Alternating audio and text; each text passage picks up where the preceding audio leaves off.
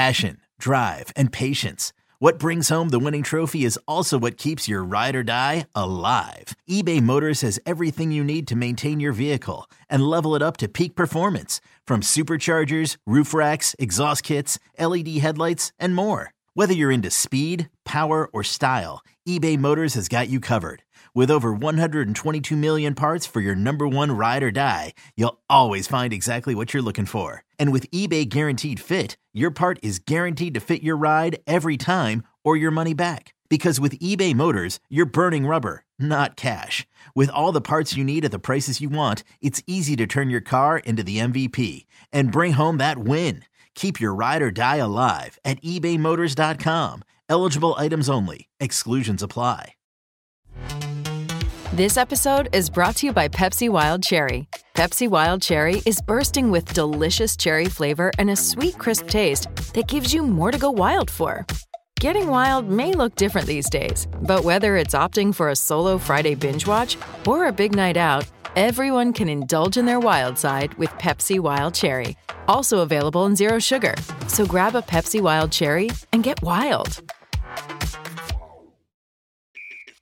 If your blood runs orange and blue, this is the pod for you. You're listening to Orange and Blue Bloods, hosted by EJ Stewart and Tommy Beer. Let's get to it, New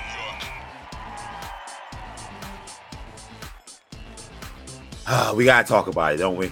We have to talk about it. So here we are, Orange and Blue Bloods, new episode. EJ Stewart, Tommy Beer, back. Of course, this is a New York Knicks podcast hosted by Odyssey and WFAN. If you enjoy these episodes, make sure you hit the subscribe button. Make sure you hit the auto download so you get all of these episodes as we drop.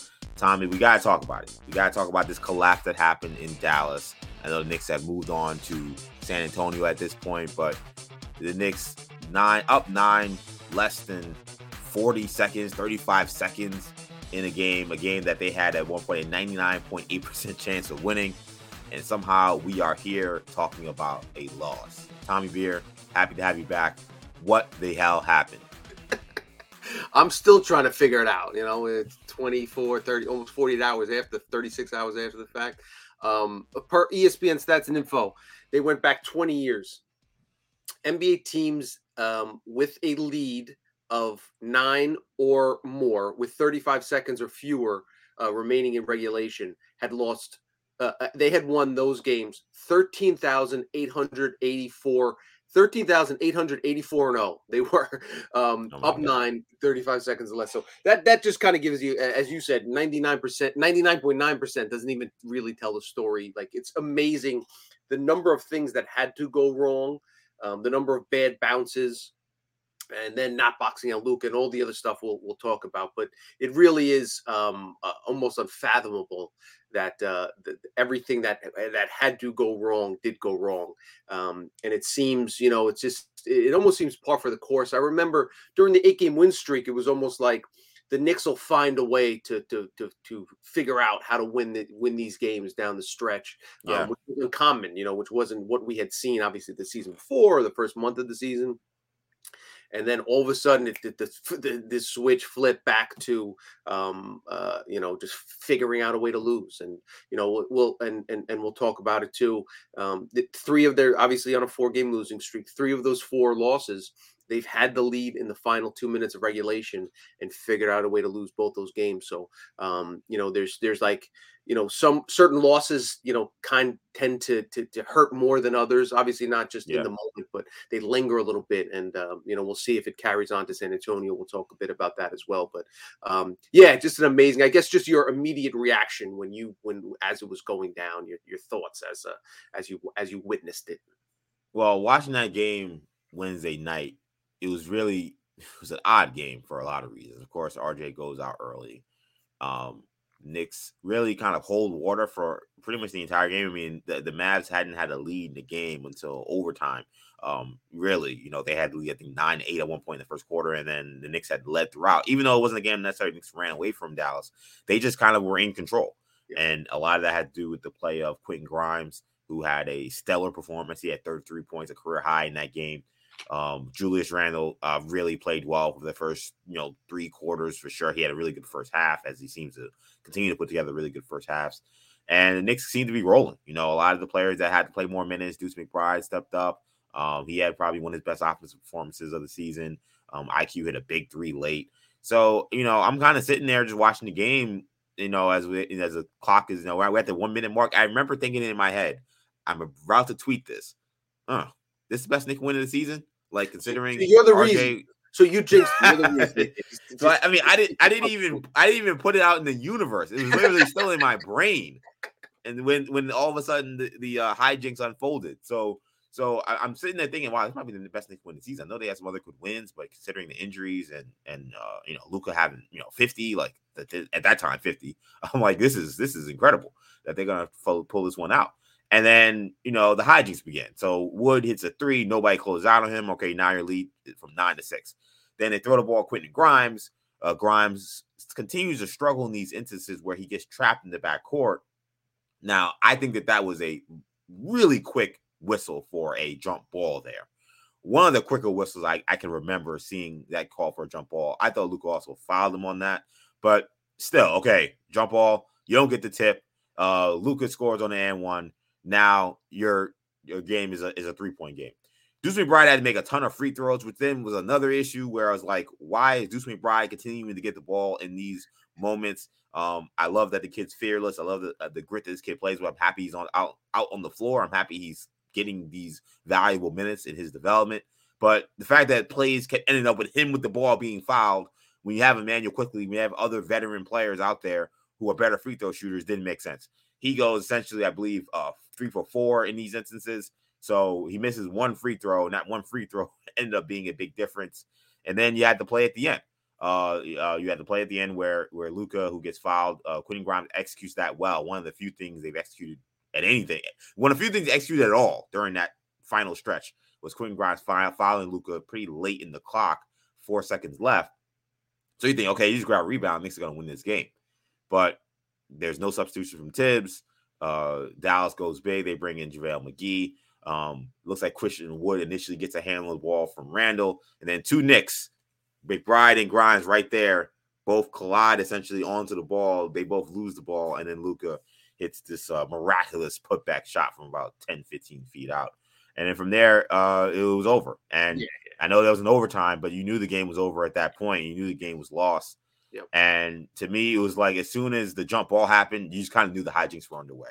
Yeah. Like it's crazy, like to think that to expect the worst that could happen. But even after the Wood 3, I'm like, okay, 6 points, they'll be fine. But once I saw the jump ball, I'm like, okay, anything can happen at this point because this is gonna get weird, and it got as weird as it could possibly get. And Knicks took another L.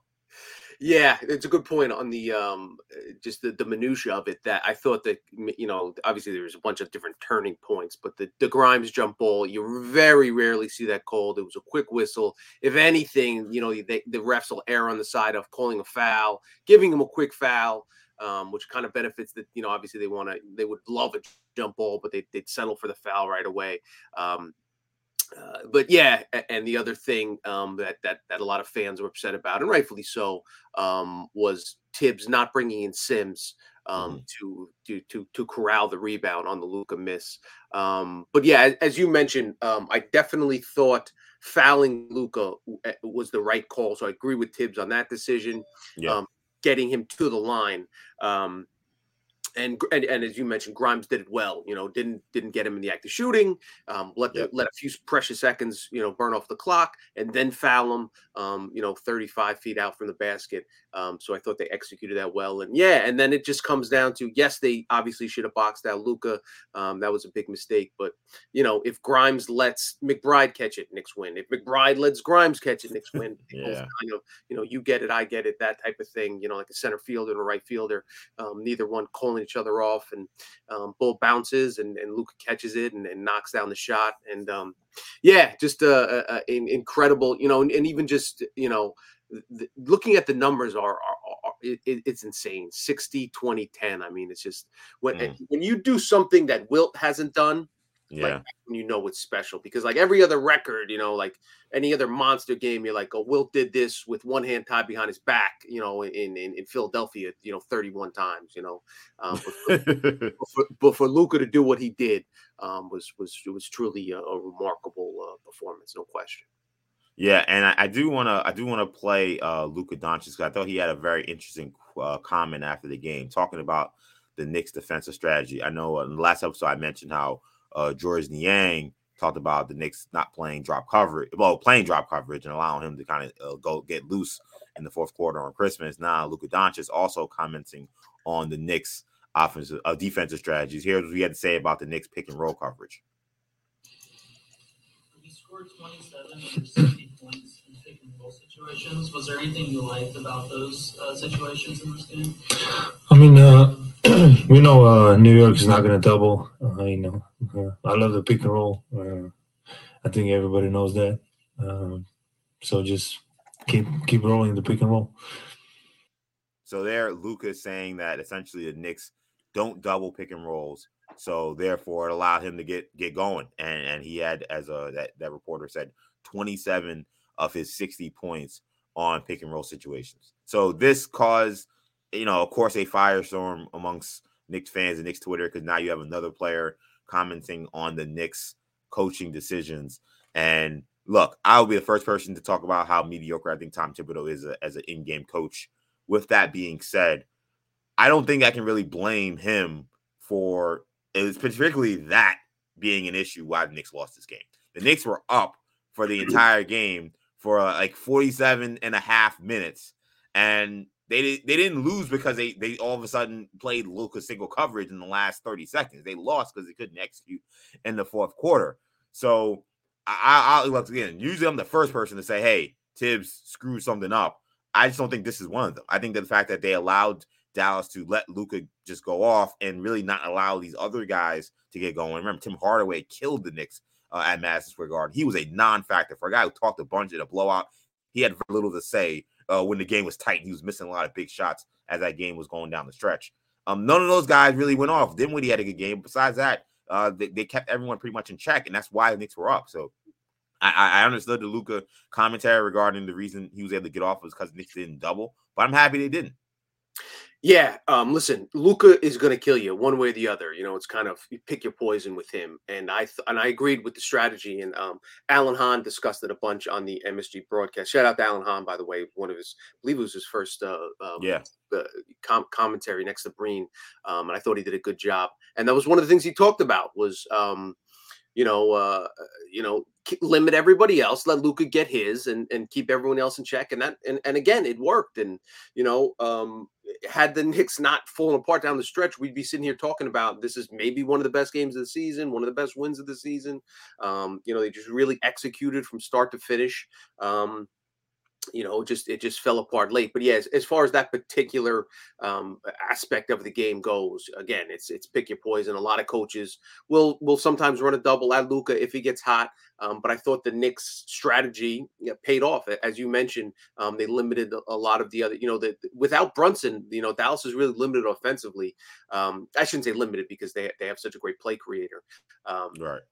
Interestingly, Luka created 85 points if you factor points and assists, which is one fewer point than Kobe on the day he had 81, just to kind of give you some context about just how dynamic Luka was. But yeah, I mean, basically, he's going to set up his teammates or he's going to hit shots himself.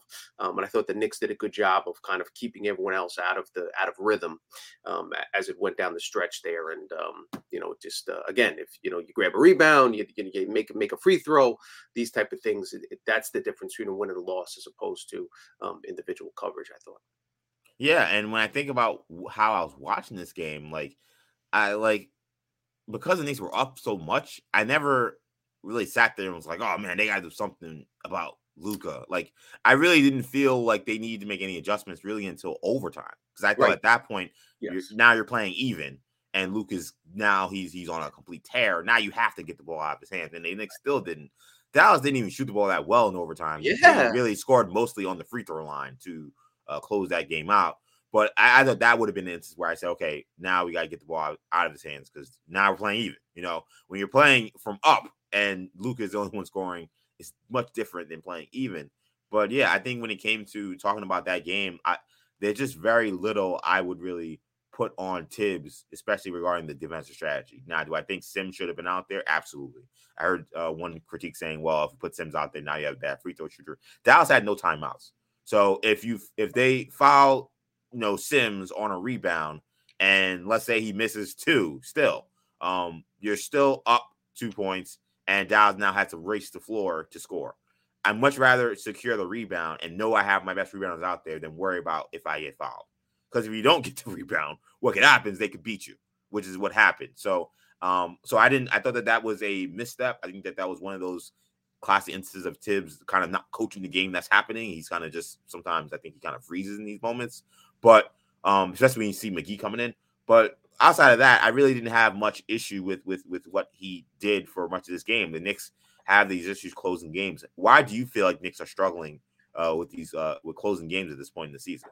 Well, I think obviously if Jalen Brunson is in that game, different story. I think they watched them if Jalen Brunson plays. Yeah. And Brunson really wanted to play. Obviously, the first game he'd missed all season. Kid's a warrior, and obviously the Knicks only trip to Dallas. And you saw Luka chirping the whole game to the Knicks bench at his buddy JB. So again, that's part of the reason. You talked about McBride, who again, if they grab a rebound, you talk about McBride. Yeah, he missed a free throw, but the having the gumption to run towards the ball. A lot of guys run away from the ball in that instance. McBride, Deuce was running to the ball, taking big free throws, made most of them. Obviously contributed defensively. Still hasn't found his rhythm. Shooting the ball quite yet, but did knock down a shot or two here and there. You assume that quickly would have gotten more touches, but again, it is what it is. So we'll see how it plays out going forward. But without, again, and we saw it time and time again last season, when you have without a true point guard on the floor, it makes a big difference. That being said, Brunson did miss 2 big free throws in the loss last week. But again, if Brunson's on the floor, he's the leader. I'm sure he wants to get back on the floor, and he wants to take big free throws. The next time he plays. So obviously, I expect that to be the case. Yeah, especially considering he had those big misses against Chicago. He's going to want to redeem that. Last thing on this game before we move to San Antonio, if there was any silver lining from that just epic collapse that happened in Dallas, it was Quentin Grimes. I mean, he was sensational. I mean, really, truly I think definitely his best game as a New York Knick.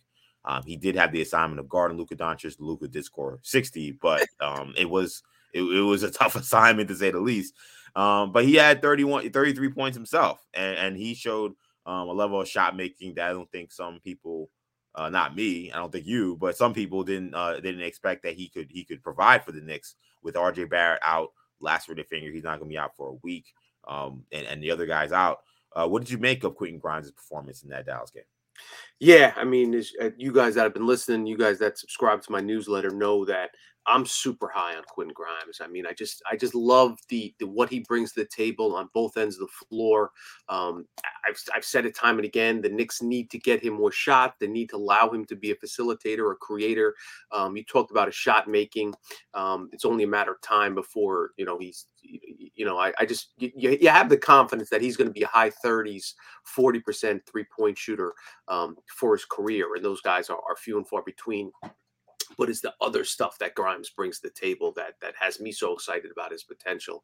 Obviously, defensively, having a 3-and-D wing is incredibly valuable in today's NBA.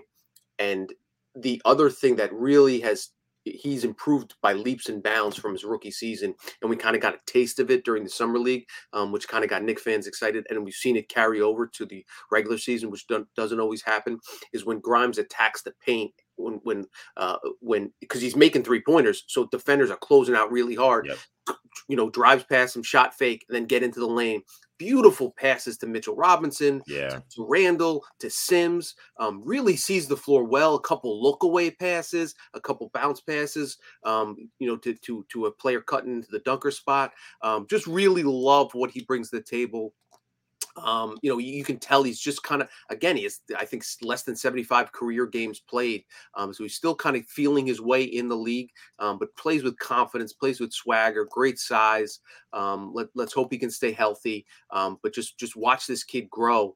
And I've said it before, if we're ranking Knicks that you want going forward, that, you view as part of the future of the franchise, I'm not sure I'd put Barrett ahead of Grimes at this point, just because of the potential upside he has, that and that high floor, because he's going to be an efficient offensive player that's also going to be potentially well above average defensively. We'll see if he can, again, continue to improve, has leaps and bounds to go. So, he's won 30-point game in his career. We're certainly not going to anoint him now.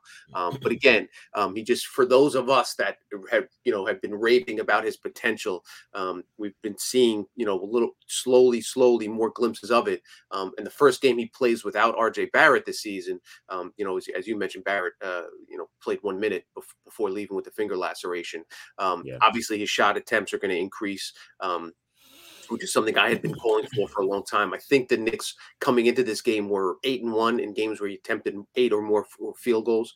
Obviously they lost this one, but I don't think you could place it on Grimes. So hopefully this is the first of many 30-point games. Obviously Knicks fans are hoping that's the case. We'll see if he can string together some positive momentum, starting with Thursday night in San Antonio, when the Knicks will be without RJ Barrett again.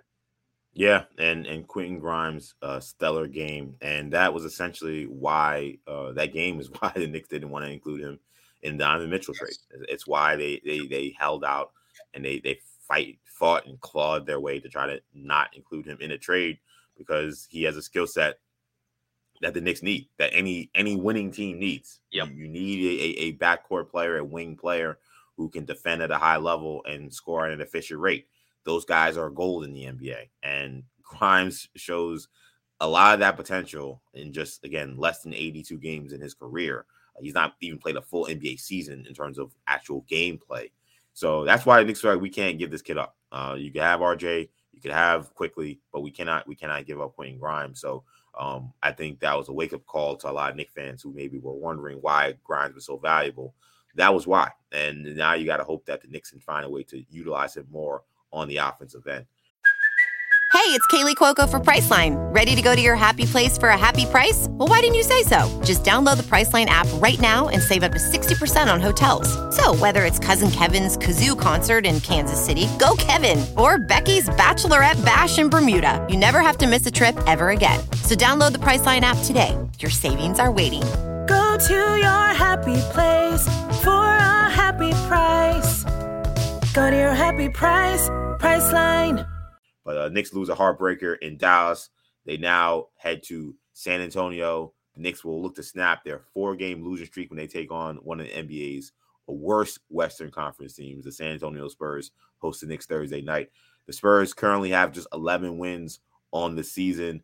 Tommy, are you concerned about the Mavericks game carrying over into this game, a game where, if you look at it on paper, the Knicks should win? They should be favored.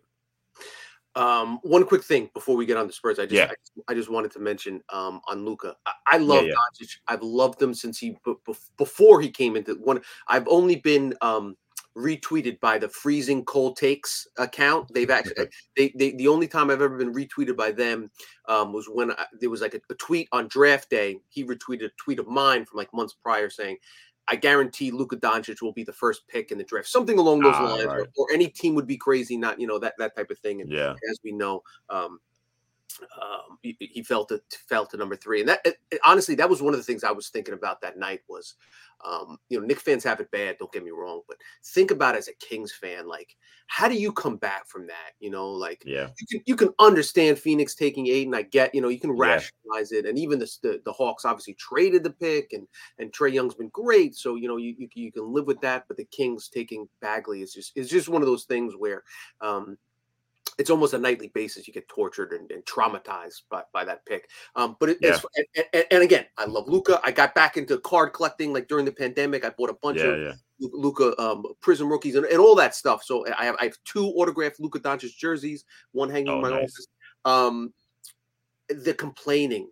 Doncic complains every time he's up and down the floor. It almost makes it hard to enjoy watching the kid play and rooting for him with the complaint. I'm sure Mavs fans will deal with it. They'll take it. Just for the sake of going forward of the league, it really drains kind of the excitement because he's always waving his arms and just gesticulating and just try to play the game. Also, it doesn't seem he's in great shape. I mean, he's in good enough shape, certainly, but you know what? If he ever gets into, if he ever does a LeBron James offseason, or let me figure out what Kobe did, from the last game of the season to the first game of the season and really get in the best shape of his career because he's it feels like you look at him and he's operating at like 85%, which is, listen, it's good enough to have a 60-20-10 game. But he's still a young kid. He's just 23 years old. Like he's, what's going to happen, 3, 4, 5, 6, 8 years. And he's got plenty of time to kind of get on track. But just for the sake of the league, just 2 kind of nitpicking caveat things, play the game a little bit more, stop complaining, and then just get in great shape because he has a chance to be, one of the 2, 3, 4, 5 greatest players that has ever played in the NBA.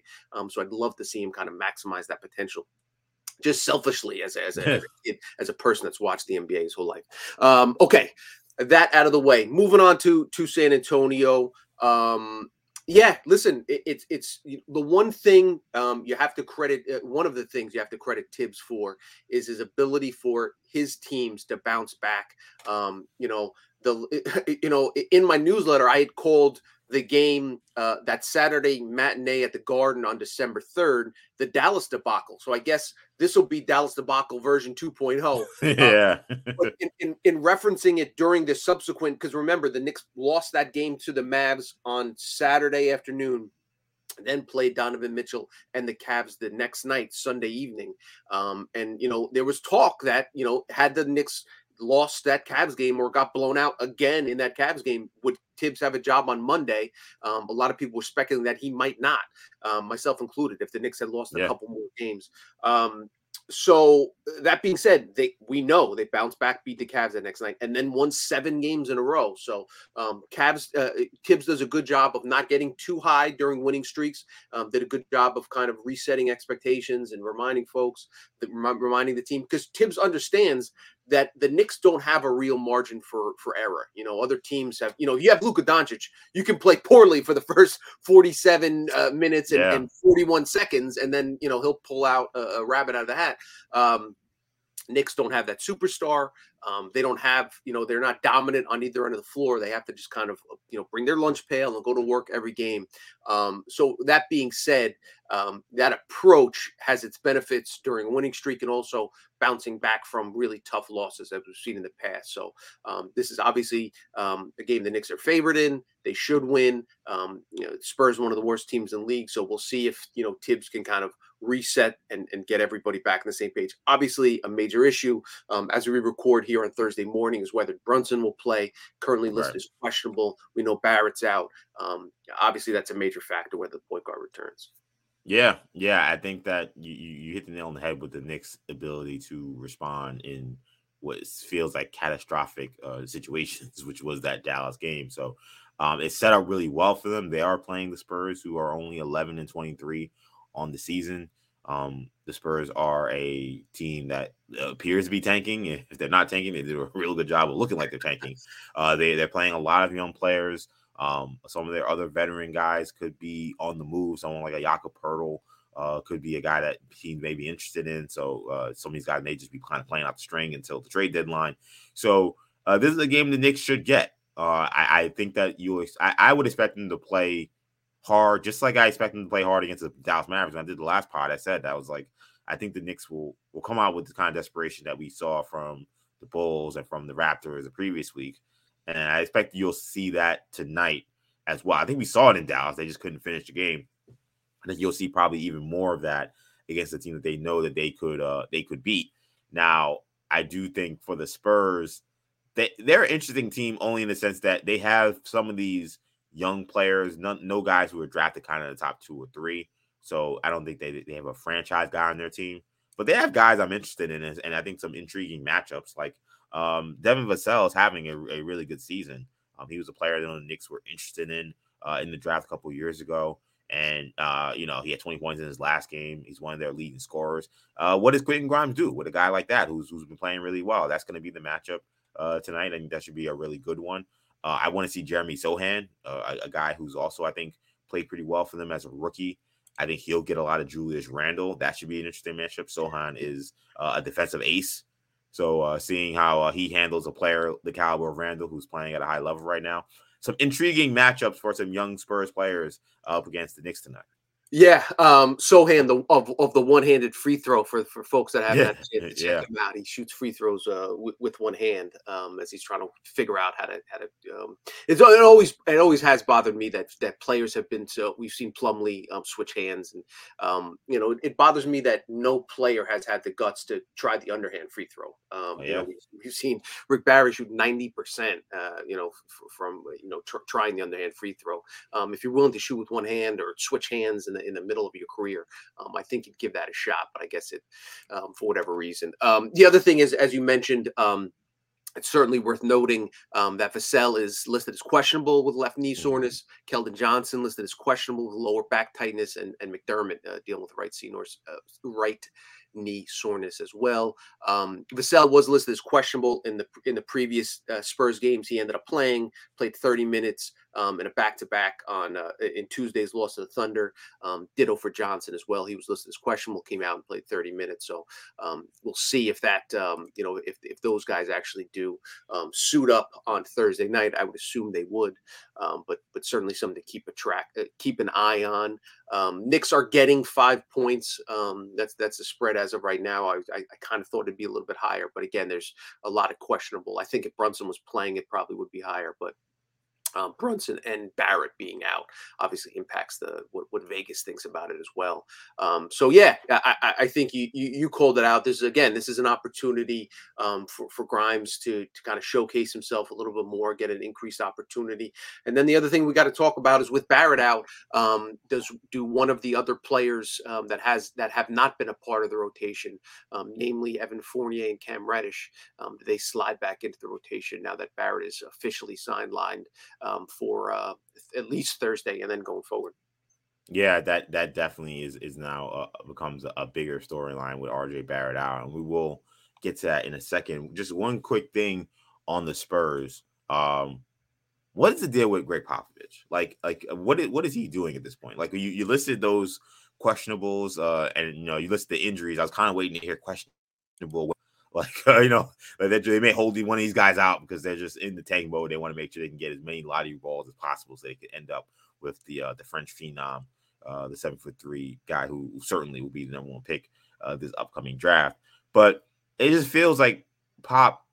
I mean, we know his resume. We know the great things he's done as an NBA coach. He, of course, won an Olympic gold medal just recently, coaching Team USA. I mean, at this point, is he in the service of just trying to get young players and improve them and kind of teach them life lessons? We know he kind of cares a lot about things outside of basketball. He cares a lot about these young men's lives. Like, is that what he's doing at this point? It just feels like this Spurs season and this Spurs situation has been beneath him for a while now. I'm surprised he hasn't looked to retire or coach elsewhere. Totally. I thought he was kind of, hanging on to secure the most wins in NBA history. It would make sense if he did that, and as you mentioned, the gold medal, and then just kind of ride off into the sunset. So I would have bet that last season would have been his last season. But yeah, it's just, this is the one. They won 32 games in 1920, then 33, then 34. They're on pace for another low 30s win. It's just I am surprised that Pop has kind of hung on this long. But it is there are only 30 positions in the NBA, so it's certainly not shocking to if you enjoy what you do, to continue doing it. And obviously,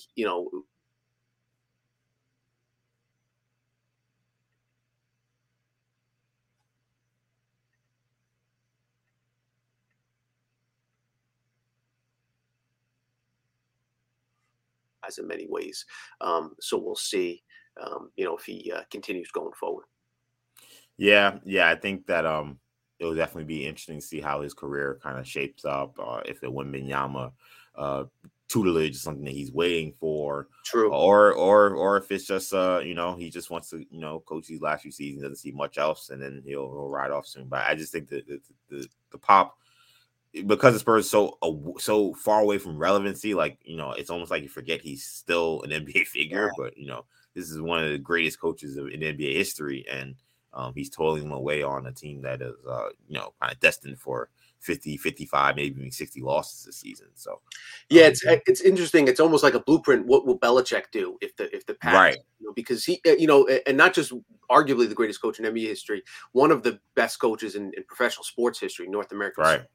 Like you look at he's on that. If there's a Mount Rushmore, you could certainly make a case for him being one of the four faces. So it'll be cool to see. It'll be interesting to see how these legends that we've grown up with kind of handle their exit strategy going forward. Yeah. It's like Bill Belichick, this could be your life if you continue on with Mac Jones and what's going on with the Patriots. But we'll leave that for the football podcast here on WFA and Odyssey. So let's wrap this up talking kind of what you mentioned before with RJ Barrett being out. What is the deal with Cam Reddish and Evan Fournier? Because questions continue to loom about their status after the Mavericks loss. You had the injury to Brunson, the injuries to Toppin, and then Barrett goes out in that game, which meant that many less experienced Knicks were forced to log major minutes. But neither Reddish or Fournier were given a chance to spell them at all in the game. Derrick Rose got some time, but that was it. Both players, when asked after the game about their status, essentially said they had no communication about their role. Fournier says that he's not had a clear idea of what's going on. He said that he expected an opportunity to come soon, and it hasn't happened. Reddish basically said, "Look, I don't know ish about the situation, so don't ask me about what's going on. Like I'm just sitting here just waiting for whatever's going to happen. It's going to happen." Do you feel like at this point the Knicks are handling things properly with Reddish and Fournier given the injuries? Yeah, I mean, there's really no way to handle perfectly handle, a situation when you tell somebody you're not good enough to play on my team. Like to his credit, Fournier hasn't caused any waves. Reddish hasn't caused any waves. From what I've seen, they've been supportive from the bench, and from all reports, they've been ideal teammates. And same with Derrick Rose, even though he's gotten back on the rotation of late. But I would expect at least one of them to re-enter the rotation. Steph Bondy of the Daily News reported that Barrett's going to miss at least a week for what apparently is a significant laceration of his finger. Excuse me. It was one thing for McBride to play 40-plus minutes against Dallas Tuesday night because, the heat of the game, it's tough to bring somebody cold, late, they haven't played, they haven't, ramped up their activity. You can't really game plan for, Barrett missing, playing 1 minute and then being sidelined. But now they've had 2 games. They know what to expect. They have the injury report. They know that Barrett's going to be sidelined. So you have to adjust accordingly. So it'll be fascinating to see what Tibbs decides to do.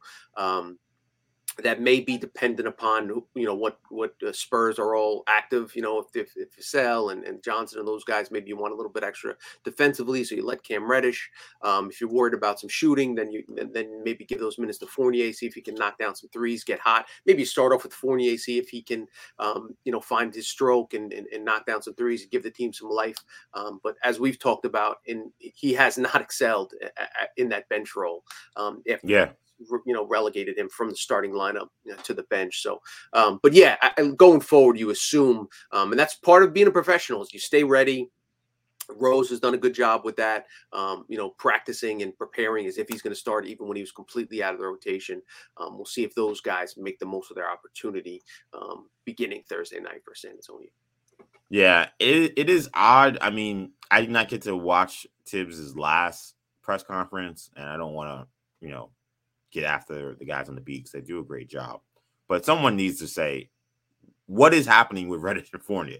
Like, the fact that we actually don't have an answer. Like, I know we're not getting an answer from the front office, but the fact that we actually really don't have a real answer from even Thibodeau about what the deal is with these guys, I think is a little ridiculous. Like, if they're just on ice, and I know maybe you don't want to say, okay, we're not playing them because we want to trade them. And though some teams have no problem saying that. Like, there are plenty of guys.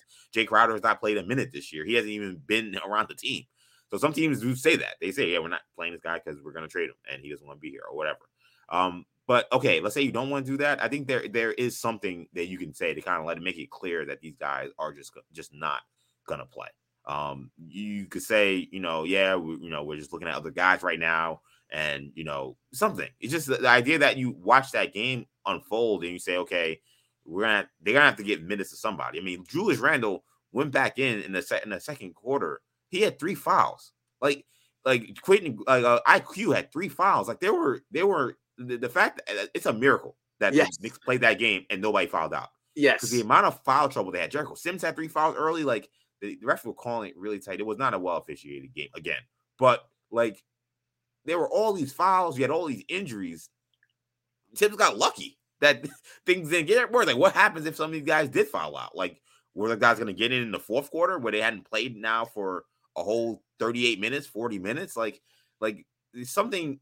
It's just poor strategy to go into a game saying that you have 2 players on your roster that are active that just can't get in the game for any reason, even though they're able-bodied. And if there's another reason outside of basketball for why that's happening, then I think that they owe it to the fans watching these games and watching them blow these games that they explain why that's happening. But you have nothing. So I think my educated guess is that these guys are going to get traded, so they don't want them to get hurt before they get traded. I don't even hate that being the reason, but just tell me the reason. Like the fact that we don't even know, and I don't trust this front office or trust Tibbs to for that to be the only reason. They could very well just be, Tibbs don't want to play them. He don't think they're good enough, and that's it. And it's like, okay, I mean, definitely don't love Fournier. Cam Reddish comes with his issues, but then like you go into a game like that where you would have had no choice but to play them, had certain things bounce a different way, and it seemed like he would have been flat-footed. Seems like he would have been ready. Yeah, the knock against Tibbs from a lot of folks is his rigidity. He gets set in a certain pattern and takes a long time to kind of adjust. We saw that over the first 23 games of the season when the Knicks fell, 3-4 games under 500. Then he slimmed down to the 9-man rotation, made the decision, and then went in that direction. And it was successful and paid off with 8 straight wins. But then guys are starting to get worn down in a 9-man rotation. And RJ was playing too many minutes, and Randall was playing too many minutes. And Brunson, that the beating he was taking. So maybe mix those guys in. I understand you're walking a fine line there because you don't want to mess with what has success. But sometimes you have to look at the bigger picture and understand to kind of adjust on the fly to avoid a 4-game losing streak is if you had maybe kept those guys fresh down the stretch in one of those first few games or one of the earlier games of the season.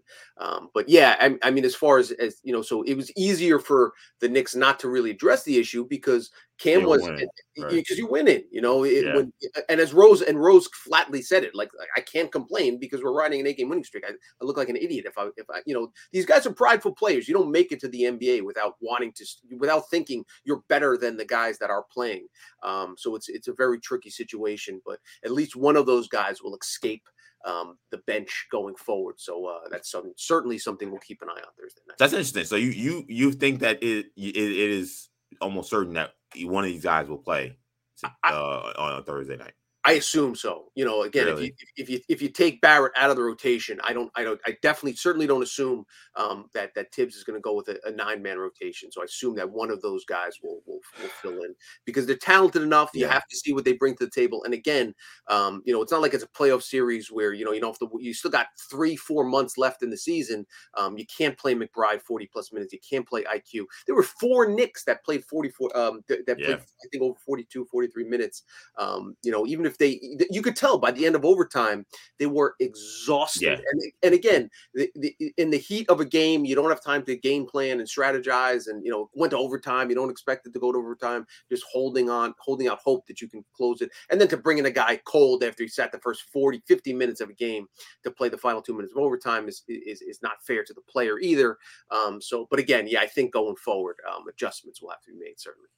Interesting. I think if somebody plays, I think it's Fournier, but I think there's a great shot that neither of these guys still play. I think there's a shot that Svi Mykhailiuk maybe gets into the rotation. It just seems strange that up until this point, given some of the things that have happened recently, that neither of these guys have gotten any shot. And I know Byron's now hurt, but to me, it's just a convenient reason to maybe give someone else a look, another young player on that bench. Say, okay, let's see if what Svi Mykhailiuk could do.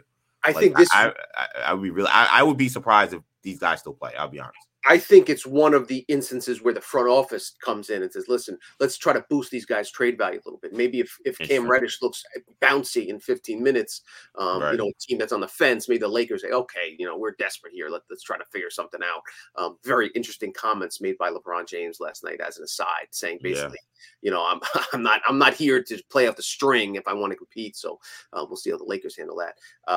And also the Mavs, just watching that Mavs game made me think like they need to address their lack of help around Luka. Don't waste the same. It's kind of similar in a weird, obviously at different ends of their career, but you got Luka, essentially ready to ascend to the top of the NBA mountaintop, but doesn't have help on his side. When LeBron James maybe has a year or two left at his prime, and is playing alongside guys that can't get the job done. But outside of that tangent, so semi-related is the trade talk is going to start to heat up. Yeah. We're a couple days away from January, which means we're 5 weeks away from the trade deadline. It's easier to say we're not playing these guys because we're winning. But if you choose to play Svi Mykhailiuk over those guys, I think that kind of knocks their trade value down a little bit. It's not dramatic one way or the other, but obviously I think that it could be viewed as sending a message to the league that you really don't trust these guys, whereas we're winning, so that's why we went in an opposite direction, or we don't want to trade them because they're afraid of getting hurt and impacting their trade value. But now you're kind of forced. So if you continue to chain these guys to the bench, I think that sends a message. So I would assume that for multiple reasons that those guys get an opportunity to kind of, if for no other reason, obviously. Reduce the wear and tear on the 8 guys remaining in the rotation, but also potentially boost the trade value. Because remember, Reddish was playing, I think on the West Coast road trip, he was averaging like 37 minutes a night for like a 4 or 5 game stretch there. So, and at that point, people are saying, oh, is he a part of the rotation going forward? I would assume his trade value at that point was higher than it was now. So maybe you kind of catch lightning in a bottle. Guy has a few good games and, some players willing to roll the dice. Yeah, it should be interesting. Knicks Spurs tonight, Thursday night, 8 p.m. in San Antonio. We'll see if Fournier and Cam get off the ice and they get some action. That's going to do it, though, for this episode of Orange and Blue Bloods. Tommy, let me know where they can find you. At Tommy Beer on Twitter. Hope you guys all had a happy holiday, and let's see if the Knicks get back on track. And you can find me, EJ_Stewart, on Twitter, Action EJ on Instagram and TikTok. And again, if you enjoyed this episode of Orange and Blue Bloods, make sure you subscribe to the podcast wherever you get your podcasts, including the free Odyssey app, and make sure you get the auto download feature so you can get these episodes whenever we drop. We drop 3 times a week, so make sure you're hitting that auto download button so that we can continue to get this episode from Tommy and myself. That's going to do it for this edition of Orange and Blue Bloods. Tommy, I'm EJ. Take it easy, guys. Peace.